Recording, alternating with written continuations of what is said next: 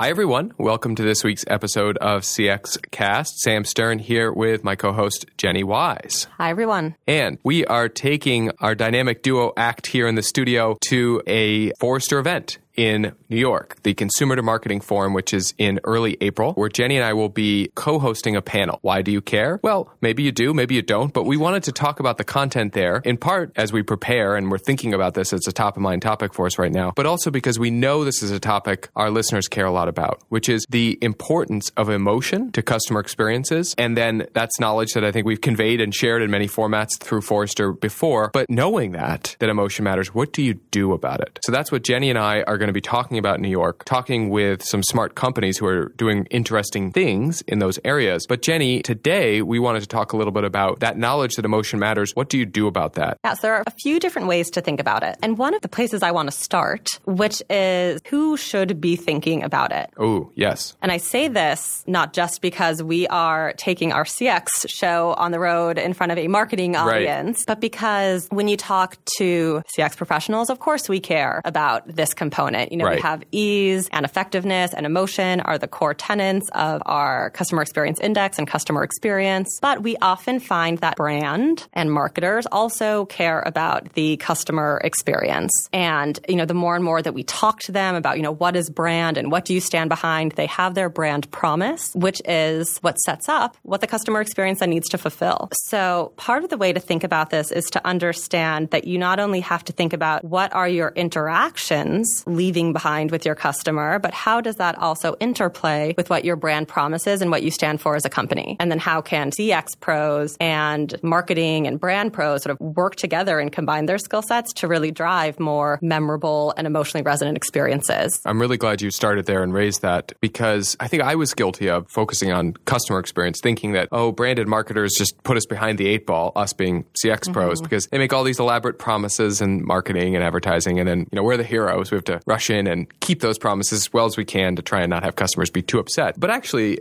as you were just implying and suggesting, there's much more of a balance and interplay there between if the brand messaging, if the advertising reinforces pieces of the experience that you've delivered to me or people I might know and could ask about it in other interactions, then it actually heightens awareness of those key elements of the experience. And it makes me anticipate and expect what you can deliver, but also be more consciously thinking about that. I'll notice some of those important branded cues that you've built into the experience because you help me to be expecting them. That anticipation is a really critical part of a good customer experience, building it up in the right way, having us positively anticipate the experience we're going to get, and then feel good about ourselves for being right when it is roughly matching that experience. And that makes us more likely to remember the experience as a good one because we had all that time leading up to the experience anticipating what it would be like. So I think that's a really important part, that brand and CX and marketers are all involved here. And when it's working at its best, it kind of plays out how I was just describing it. That all sounds easy, but this is what we're going to try to go down a level from and say, how do you actually do this? What are you looking for in terms of opportunities to build that anticipation and then deliver on it? Make salient memories. How are we seeing firms do that? So we're talking about memories, and I think that may even seem like a bit of a jump. Think about why we're talking about memories quickly, and I know that we've touched on this in some past episodes. I think you spent a lot of time explaining why memories are so important, but it's because when we look at our customer experience index across those three different categories, emotion tends to be the most important at fostering loyalty with a company. And so then you have to say, okay, well then how does emotion become a lever to do that? And that tends to be because the more emotion you attribute to a touch point or a brand experience, especially a positive emotion, that tends to create a stronger memory that you then correlate with that brand, right? So that's why memory then becomes something that we want to talk about here as emotion drives it, which brings us to the peak end theory.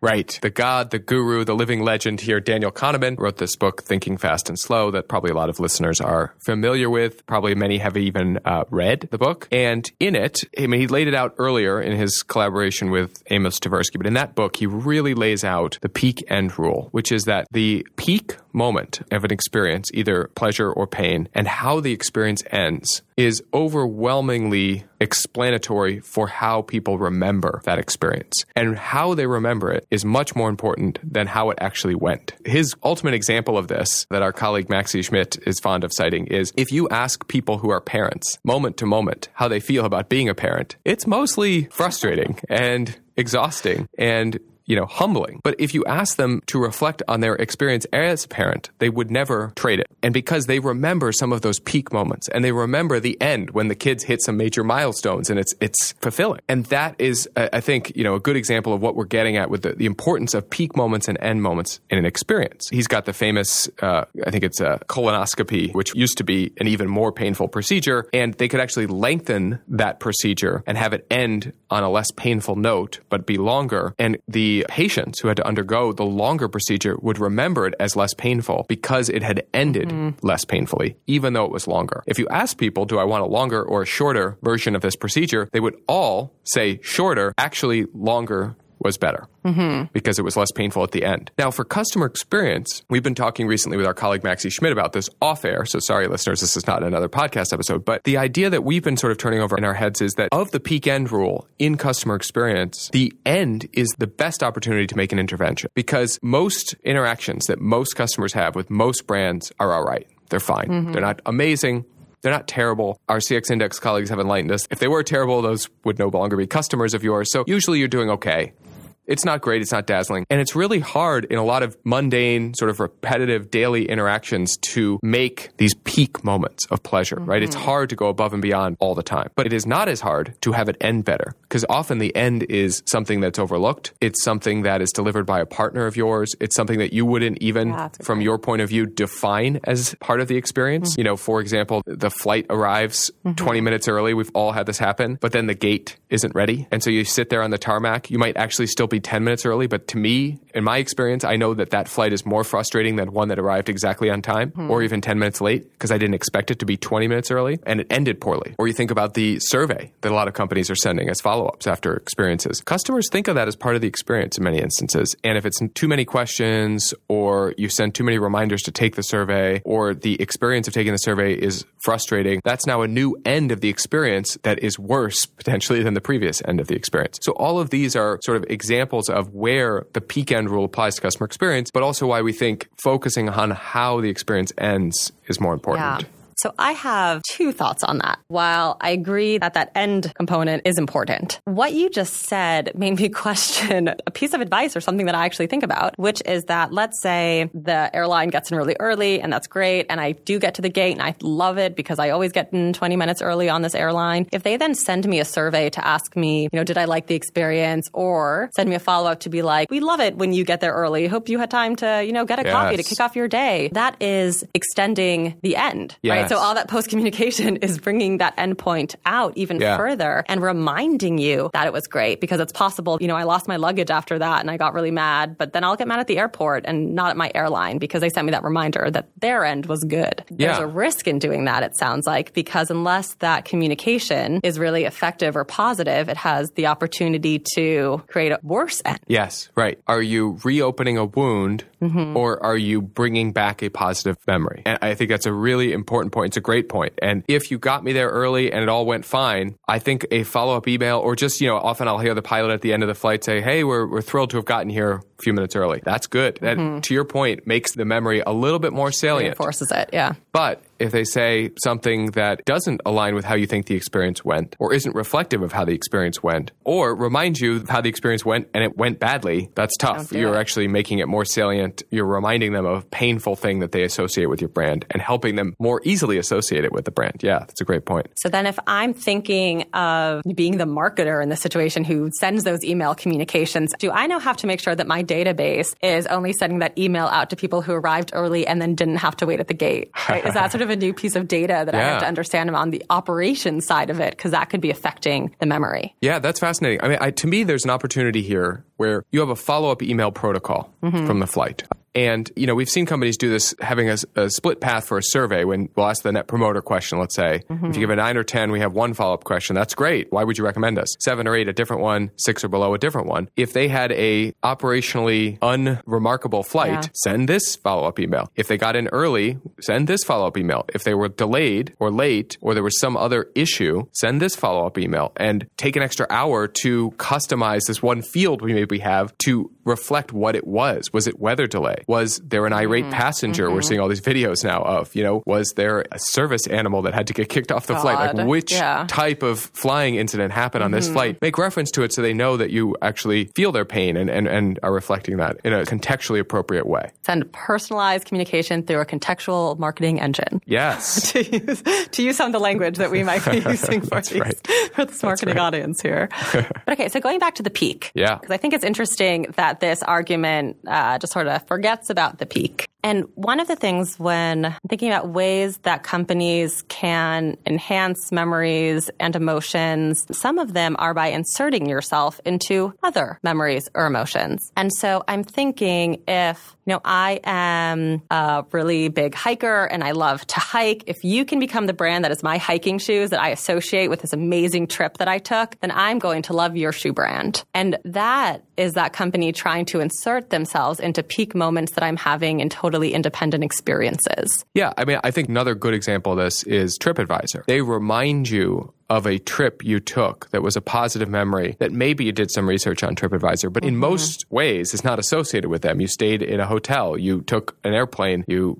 did activities that they don't offer. They don't really sell those. Maybe I think you can book a hotel on TripAdvisor, but then they're reminding you to go in and review the property you stayed at if they know that you were searching in this area, or how the trip was, any activities you did. And if it was a good trip, they're reminding you of those positive memories. But they are reminding you, so they're now associated with those in a way that, to your point, they're sort of jumping in there. Yeah. I think that's really interesting. So this is derived from actually an example that we heard from a real customer of a hiking shoe company where they told a story because we asked about the most memorable brand, and she told the story that it was a brand that she went on a hiking trip with. The sole fell off her shoe at the top of the mountain, which she found hilarious because she was just there with her friends and she was like, oh my gosh, I can't believe I don't have the sole on my shoe. But it was also sort of a debacle. But then because the customer service at the end of that trip when she called them was so responsive and so friendly and really empathized with her about what a crazy and bad experience that was, and they replaced her shoes no problem, she ended up loving that brand. She was like, this was this really funny moment. It was really unfortunate, but then they swooped in and they were so understanding and so helpful, and now I have no shoes. So they capitalized on both of those moments. But that also speaks to then the employee role in making sure that these moments go well. Because if she called and the customer service was grumpy and said she couldn't replace the shoe for whatever reason, then she would hate that shoe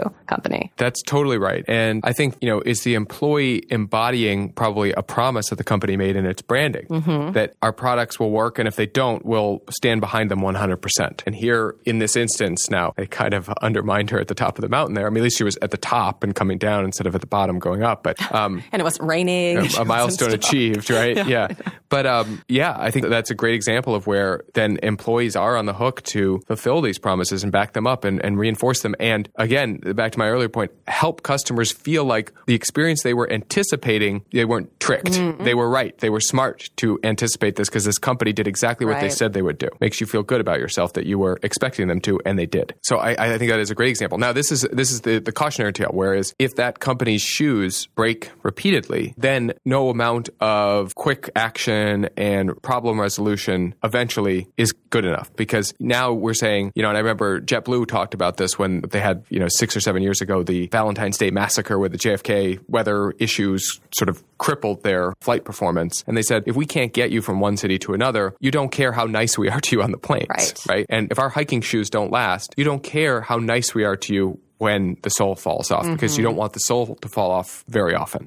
So listeners, that's a encapsulation of what Jenny and I and some panelists will be talking about in New York. We wanted to share it here with all of you because we think this is a really interesting topic, one that continues to evolve as companies get, one, more thoughtful about the importance of emotion, two, think about the role of memory and anticipation, and then three, as we are going to be talking to this brand and marketing audience, the role that brand messaging and marketing communication can play in extending an experience at the end, as Jenny was describing, and at heightening memories that build anticipation for the next interaction with your brand. So that's why we think this is such an important topic, and we'll be talking about it in New York next month.